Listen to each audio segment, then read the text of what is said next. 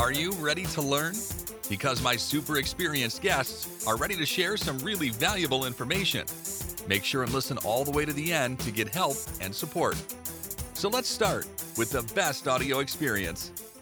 How to boost customer engagement. It's very important today because businesses need to pay more attention to customers, not to think how to satisfy algorithms, how to get high ranking positions on Google, on social media, high engagement. You need to think about customers, then algorithms will love you.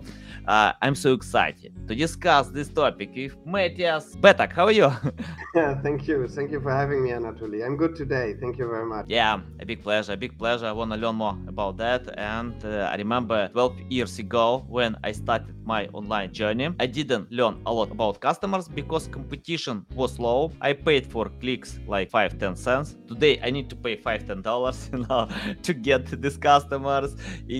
And it doesn't mean that I can get them if I don't care about customers, don't create the right content. Matthias, before we start, just tell more about yourself, experience, background, about your business, and why you pay attention to satisfy customers' intent. All right. So now I'm working for Odoscope. Odoscope does personalization in real time in the very session, even for unknown users. So it needs to take the data, and there's artificial intelligence to find out dynamic peer groups. So I'm going way into detail already, but we work very much with the data in real time, which is available. And this is very customer centric because we have the challenge that in Germany, at least, most of our clients have about 60 to 80% unknown traffic on the landing page. That means with the typical methods of recognizing a user and then serving whatever has been learned about this user behavior, that doesn't apply.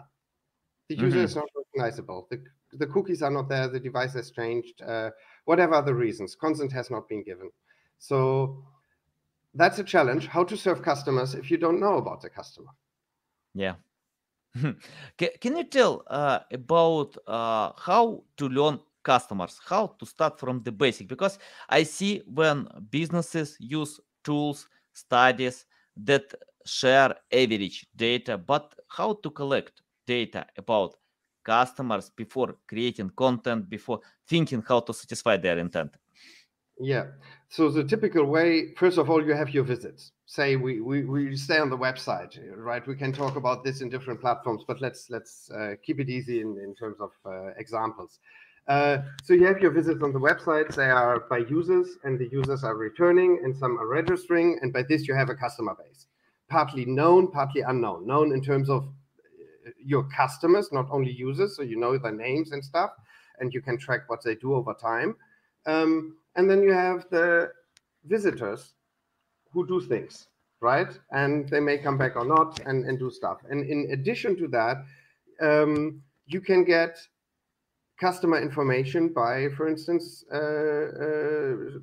platforms or advertising networks who target the customers based on their reach, which is a different thing, usually working with third-party cookies or identifying traffic across very different and many websites. And this can be added to the user base you have.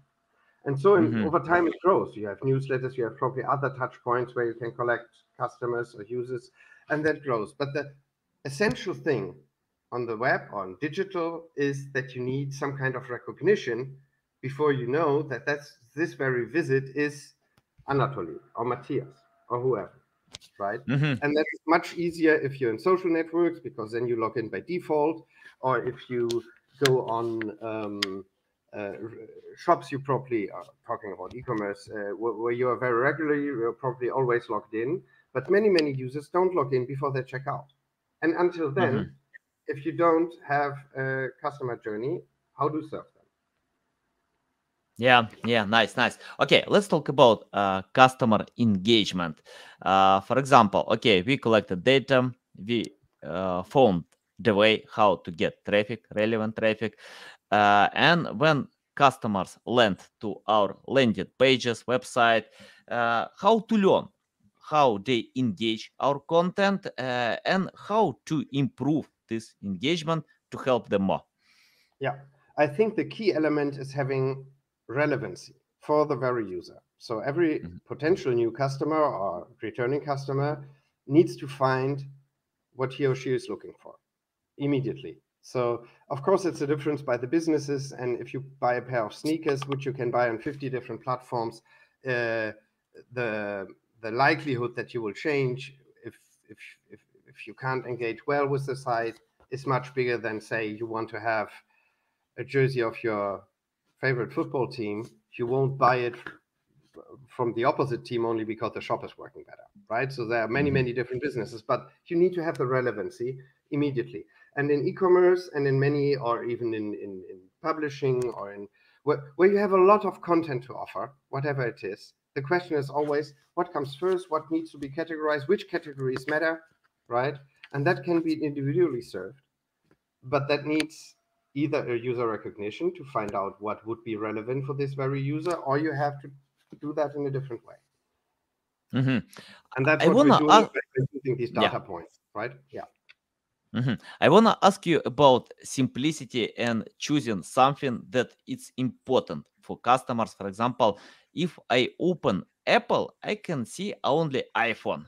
I don't see MacBook, I don't see AirPod, A- Apple Watch, because Apple knows that iPhone is responsible for 50% of all sales. But I see another issue with many different companies that are trying to sell almost everything from a single page. I mean, like from a home page, to share all products, categories, and customers hate it. They don't know what to click, where It's to go. overwhelming. Yeah. And yeah, the best way, what they can do, just to leave it. And what I like, for example, on Apple as well, that it's simple. Nothing special. I don't see long text. Just make difference. Simple, so simple, and it doesn't confuse me what I need to do. I think Apple knows that customers need this content. They trust brand, they have this authority, but it depends. It depends on different cases, issues.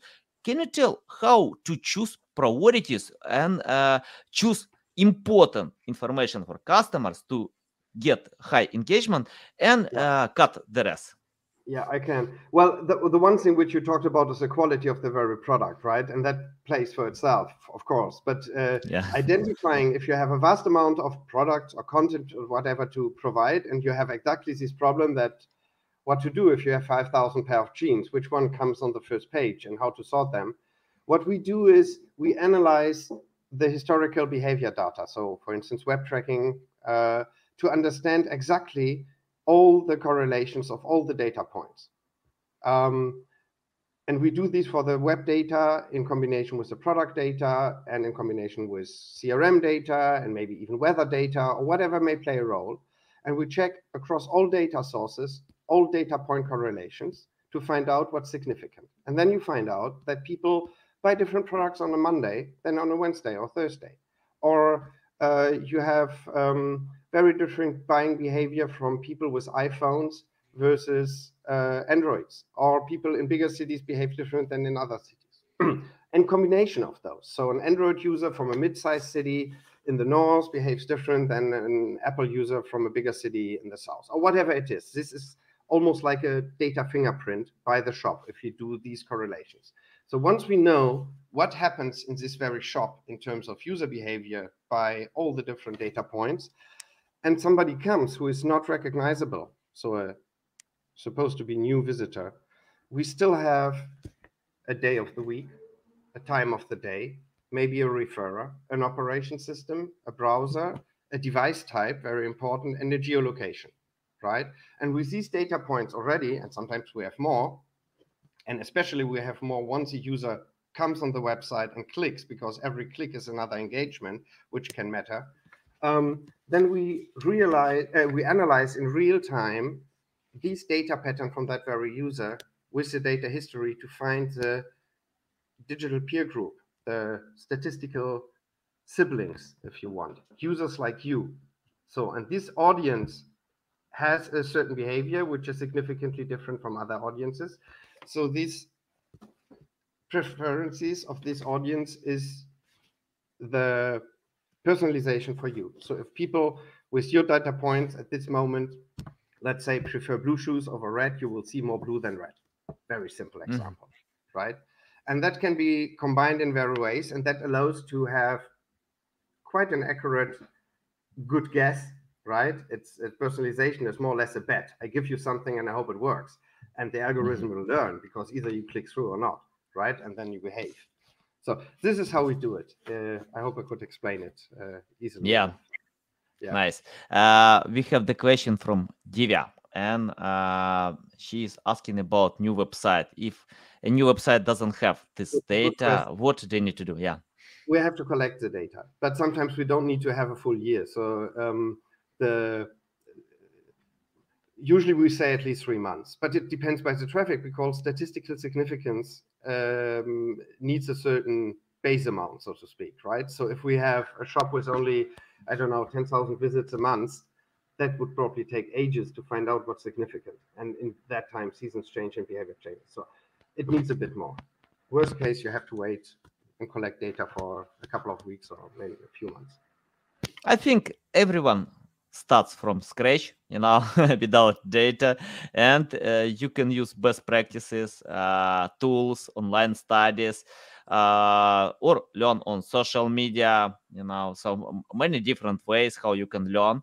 Then you can adapt, test, even fail. That's okay. I failed a lot in my life. For me, it's hard to count how many times I failed. But testing is all about try and error and fail, and it's not random try and error, right? But you're welcome, Livia. It's not random; it's data driven. So if we see there's a significant difference in this user type and just not user type by a persona, but user types by the data point and the data history, then this is used to play out what's relevant, most likely. And the algorithm is learning. So that's a whole machine learning process about you provide something which has a high significance. The clicks will show if that works. And of course, we have a control group running with it to prove that this kind of algorithmic personalization works better than whatever the other is.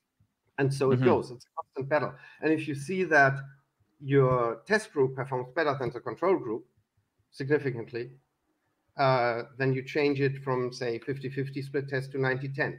And you still keep the control group just to make sure that you always have a proof. And then you can go on and do test on test. Yeah, let's talk about benefits. Benefits of intuitive touch interface, user interaction. So can you list some benefits that companies can get by paying attention to increasing user experience? Yeah, anything about that? There are a lot of benefits because if you have more relevancy at first glance, not only after first click, but really at the moment the landing page is visible for the user, you have less bounce rate, you have more stickiness, so a user will more likely come back or even finish a purchase. Usually have an increase in conversion lift, which means an increase in revenue. And of course, the tool can steer the assortment and the merchandise to make sure that also the business interests are met, not only selling by the sake for selling, but also selling that enough profits come in, right? So a lot of things can be adapted to support campaigns and business needs. And we see also less returns or cancellations, like if you return an order, because people find what they have at first glance that it's more likely something that they will keep. So actually, I see only benefits in providing basically more relevance. The trick is what is relevant for this very user at this very moment. And if you think of, you want to go to a shop to go, I don't know, you want to buy a chainsaw, right? Well, you do some research. You do that for 1 or 2 days. The customer data platforms have you. They know you want chainsaws, right? Then you come back because you got a chainsaw from your neighbor, right? You don't need it to buy it anymore. But next week you need something else. You come back to the website. What you need is something totally different, say a shovel, right? But the CDPs will still think you are interested in chainsaws, and they will give you that, regardless if maybe data points have changed, which would justify to provide you different goods, or maybe also different goods, right? Valuable. Okay, we have another question about A/B testing tools. Anand, asking these questions? I No. won't give you. Well, I can recommend my own tool or our own tool, of course, Yeah, because sure, of course. Yeah, go everything's ahead. included. It's a whole. It's baked into it. We can't do it without B test. I'm sorry, I can't give you a one tool which works. It depends by quite a lot of factors, right? It's I would rather think from, do you need a tool to test kind of design and layout and stuff like that, or do you need a tool for certain processes? And depending on that, you may have different choices, also with very different prices. Yeah, yeah. I usually use Google Analytics. Even GA4 can show engagement. You can analyze, for example, if you change something, you can analyze customers' engagement and just test a lot more. You can use Heatmap, many great tools about that. Crazy Egg from Neil Patel. Yeah, you can find a bunch of other great tools. So just choose what kind of goals you have, and yeah, you can test. And even I remember when we changed design and cut some blocks elements, and we decided to share less features, and the conversions increased a lot. We hide the data because customers don't need it. So if they don't need it, why we need to show? And I wanna ask you about creating the feeling of owning product. It's interesting. For example, once I watched a presentation about new Apple Watch, and Tim Cook uh, shared 3 stories how Apple Watch can decide my problems. After that, I bought 3 pairs for me, for my son, for my wife, because these guys probably kill me, if I buy only for myself. But anyway, I bought this Apple Watch because of getting this feeling, that this gadget can simplify my life, can decide my problems, can improve the quality of my life. Can you provide some insights how to share stories or create content that customers will love, and don't get trapped by sharing features? For example, even more, I remember when the first iPod was introduced by Steve Jobs many years ago, and he didn't tell that you have 10 gigabytes of memory in your pocket. He told you have 1,000 songs in your pocket. So like to create this feeling of owning, of having something. Can you tell about that? Oh, I'm not a product designer, especially not for tech products in terms of Apple stuff or hardware. Any other So product? I don't think. No, I'm serving businesses who all hopefully believe that they have good stuff, and the question is really how to. They know how to promote it. Basically, the question is how to find the right relevance. That's our job, right? And it must not be. I mean, of course, Apple is sexy, but it could be also relevant which kind of bricks you want to buy if you have a construction yard, right? And you just see bricks in front of you, thousand of different stones. I have no idea. So that also contains relevance because that's always a context between the user intention and what the site serves. Let's talk about personalization. I decided to remove TikTok because this app learned my mind. When I usually check out TikTok in restroom, then I can't stop watching all these videos because TikTok knows what kind of content I like. Right? So, Yeah. and after watching 2 hours, I got it. No way. I have no this time. I need to make a lot of other things. I fight with myself a few days. Then I decided to remove because TikTok knows how to provide relevant engagement content for me now. And the same issue I have on But then you Amazon, for logged in. example. Sorry to interrupt, because that's a different thing. You're not an unknown user to TikTok.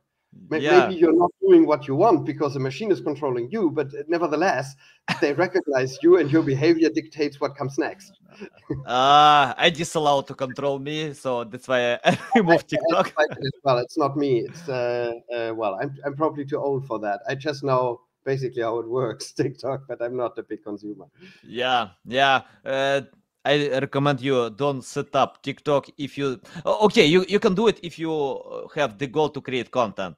Yeah, that's Oh, okay. that's a different thing. No, I'm taking it from Yeah, now. if you wanna create content to promote your business to get results, yeah, it works. But if you consume, it's But better the to avoid. engagement they do, as far as I, well, not only TikTok, it's also a lot in gamings and stuff, is quite.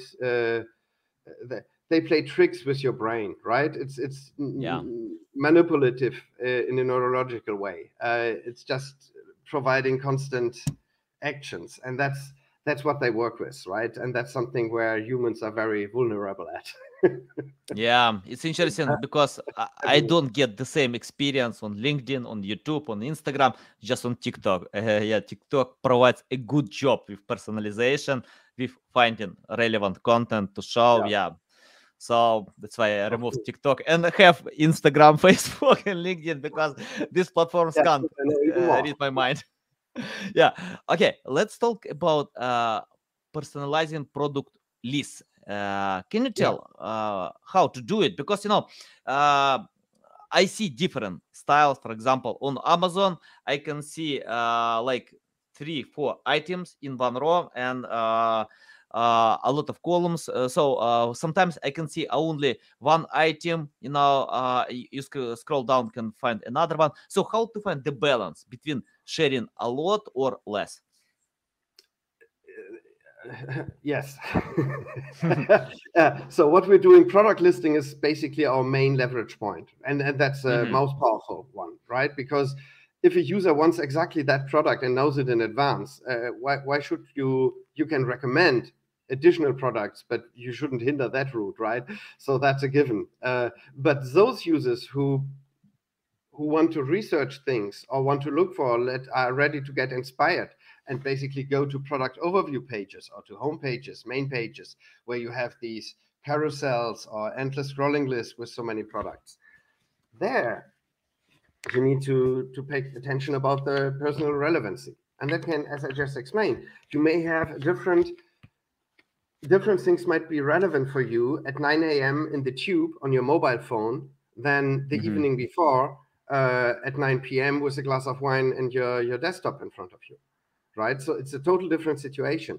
And that needs to be taken into account. And this is why we believe that the momentum is even more important for engaging a user at least in the very first moment and leading him to relevant products is even more important than knowing the customer history that you bought 2 washing machines in the last 5 years or something, right? Uh, and so product lists are sorted by taking the data points I described before, so geographic, day, time, referrer, browser type, and so on, device Hmm. type, and analyzing users like you in real time and their preferences for this very view you want to have, say you're looking at thousands of genes, is returned as a score in the product list. So the product list gets scored and ranked for you based on your data points.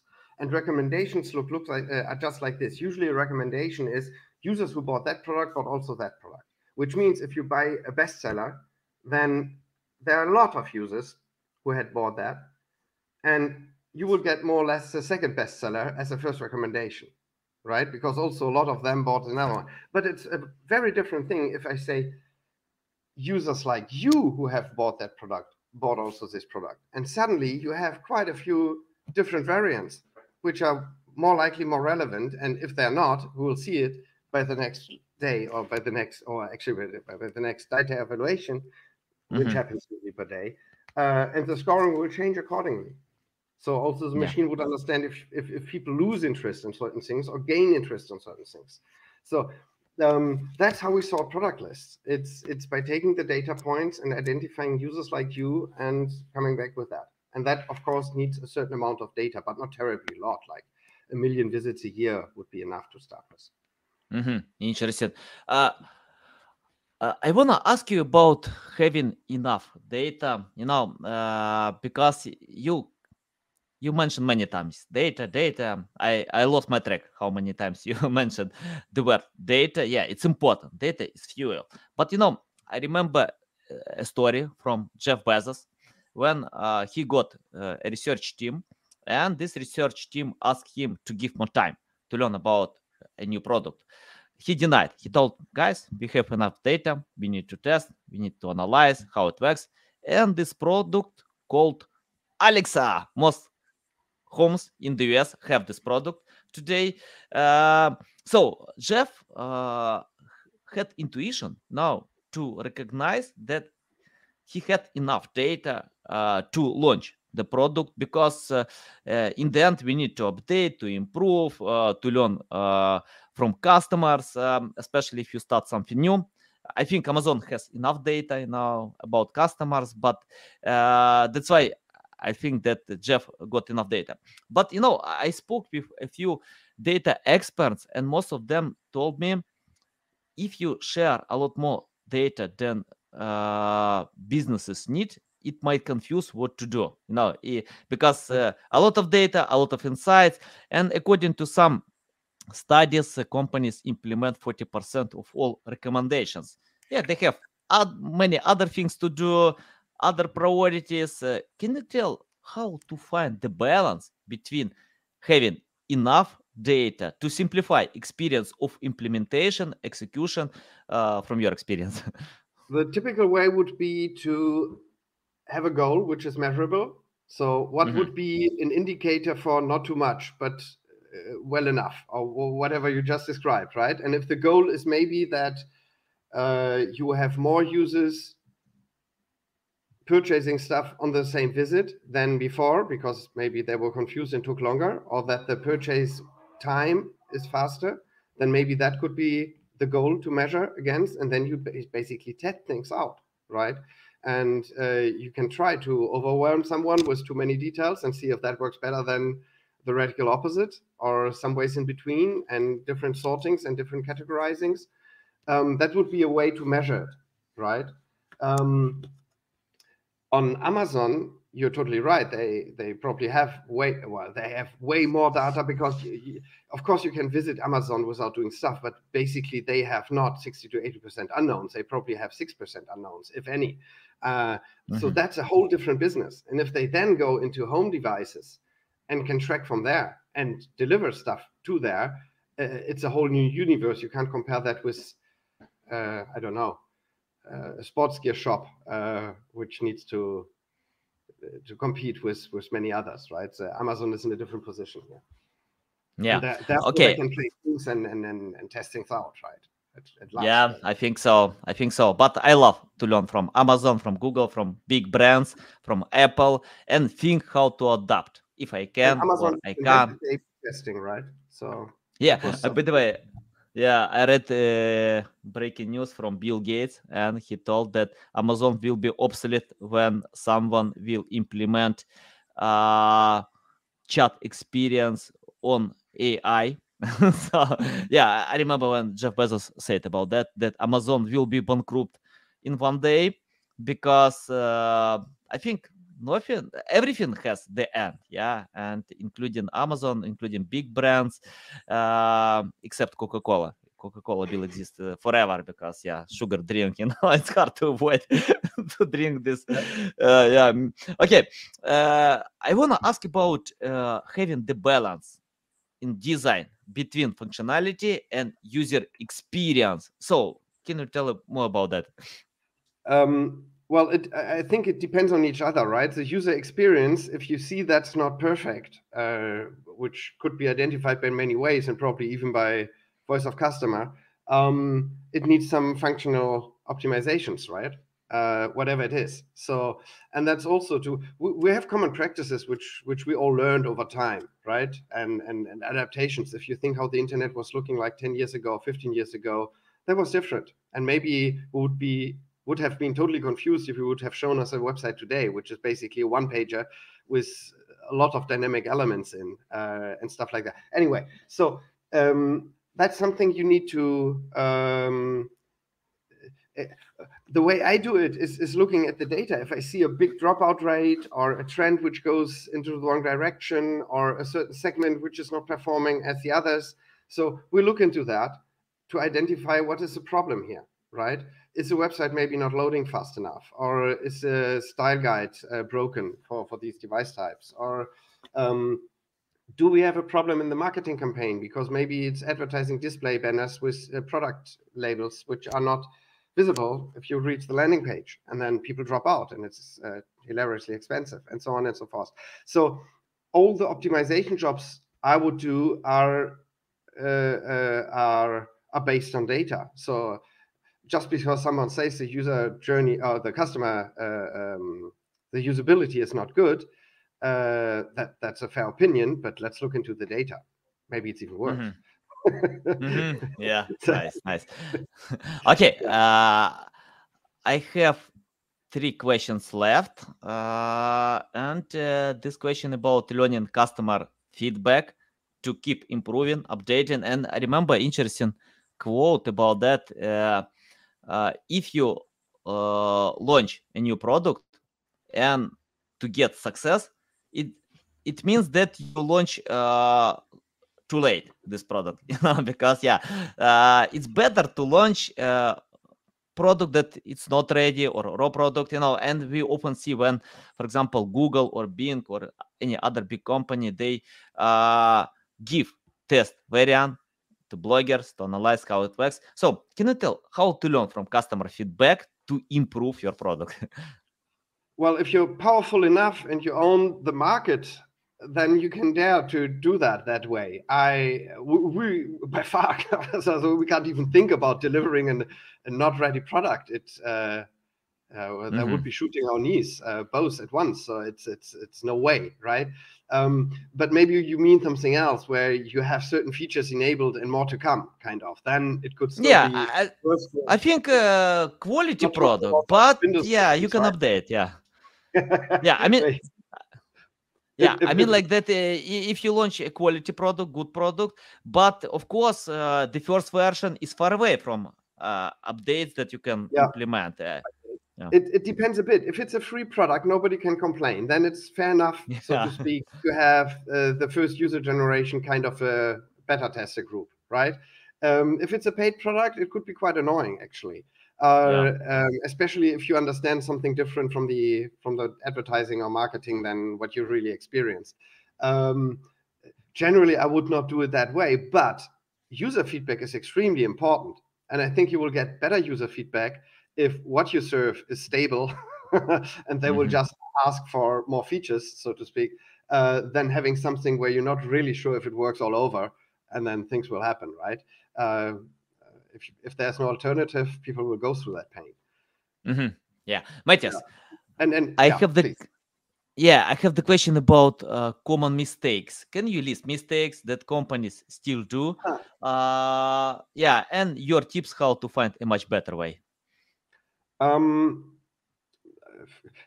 you specify what kind of mistakes? It's sometimes. I mean, like to learn customer engagement, customer experience. I don't think it's a mistake, but I think the focus is shifted sometimes in a direction where you kind of leave money on the table, right? So if your focus is only on kind of personalization, which requires a user recognition, you're talking to a certain segment, which is probably a super segment, but there's a larger segment next door you don't serve. So that's one thing I would just encourage people to look at that. If you talked about engagement rates before, right?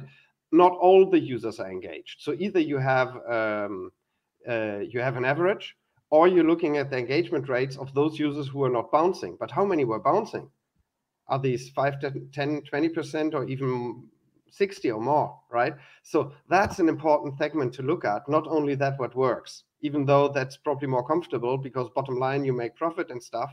But there are still ways to let your business grow with kind of your own tools and your own data. You don't need to buy everything from different sources. Of course, advertising marketing is super important, but there's lots of room for improvement, I think, by what I always say, harvest in your own backyard. Yeah, nice. And Matthias, let's forget about your company, about your experience, because I found that I usually get high results with customers who understand SEO, because we can help with SEO services.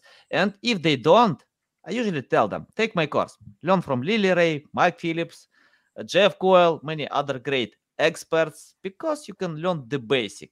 We can speak in one language, we can understand each other, and to go ahead. But if if customers understand why we need to create high quality content, how to personalize content, how to simplify, why we need to have link building, PR, many other things, yeah, we can get high results.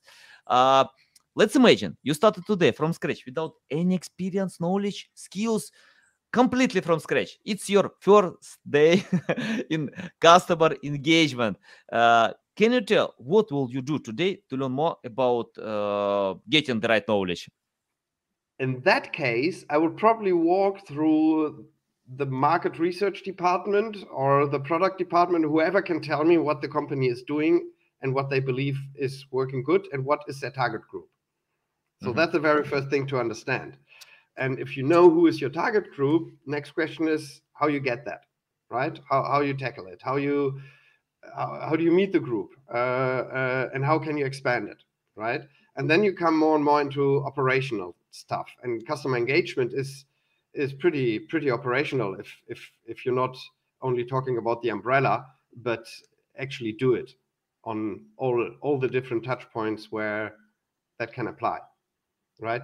And because I'm a data person, I would try to look as soon as possible into any kind of customer engagement data. So as you said, the engagement rate or the ratio between dropouts and purchases, or the bounces, or how the campaigns are working and what they cost then, and so on and that would be my approach, right? But the very first thing is really to understand what is the business goal and what is the target audience and how does that meet?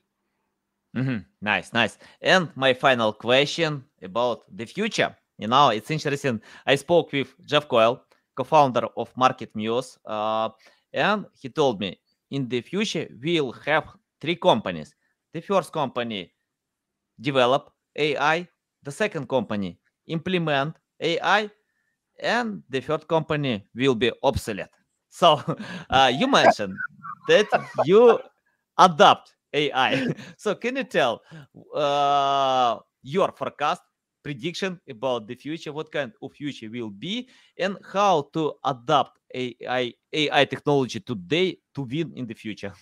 Yeah. Oh, that's a large question. I like your example. I read the other day a developer who wrote, as long as generative AI can build software only if clients can accurately phrase it, then we're safe.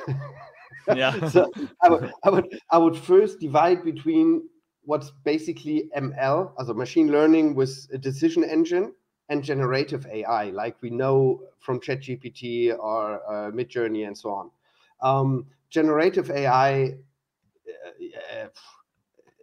it's overwhelming.